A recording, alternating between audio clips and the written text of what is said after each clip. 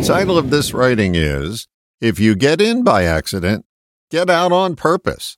Accidents happen, and rarely do we get out of them by accident. Our lives are filled with things we've accidentally fallen into. Many of these accidents are known as beliefs. Beliefs are patterns that we act out and act in accordance with every day. Where did many of these patterns come from? They came from unconscious conditioning during our very early formative years. We learn patterns without knowing how we learned them. Think of your pattern of speech. You adopted it, not on purpose, but by accident.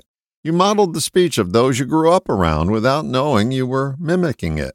Many of our beliefs were formed the same way. When I conducted seminars, I usually asked how many people in the room had the same religion as their parents. A majority of the hands went up. I then asked, did they ask your permission? The obvious answer was no. We get into many of our beliefs by accident. If your beliefs are not working for you, it's highly improbable that you can get out by happenstance. Escaping beliefs takes purpose. But before you can formulate an escape strategy, you have to recognize that a particular belief isn't working. It's easier than you think. Just find out where you're continually missing the mark in life, and you'll find the behind-the-scenes pattern that's running your life. Where do you repeatedly come up short? Is it in relationships? Is it with money? Is it with your weight? Is it with another life-draining situation? There is often an accidentally learned pattern of behavior as the root cause.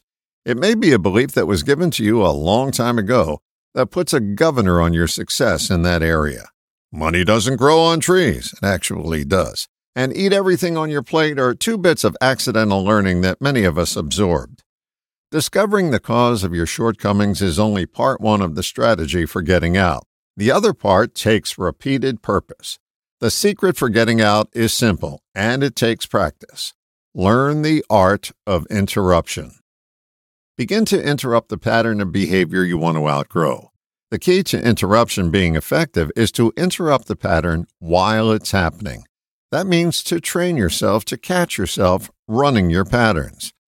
It's of little use to berate yourself after the pattern has run. That just engenders guilt and does little to help you outgrow the behavior. The first step is to notice the pattern while it's running. The next step is the biggest secret for getting out on purpose: interruption. When you begin to interrupt behavior while it's running, you're at the threshold of change. It takes repeated application of interruption to step through that doorway. When you notice and interrupt, you set up the conditions for new behavior to be created and a pathway to follow. You'll discover more of your ability to create when you interrupt the route that keeps you going in circles. One temptation is to talk about how the accident happened. That's useful once or twice to establish the facts.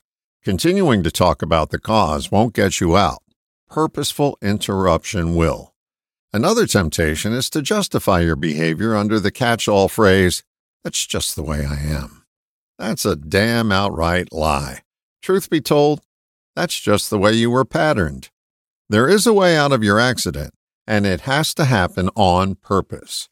Miss Manners and Emily Post most certainly wouldn't agree, but for new patterns to form, rudely interrupting yourself is the key. All the best, John.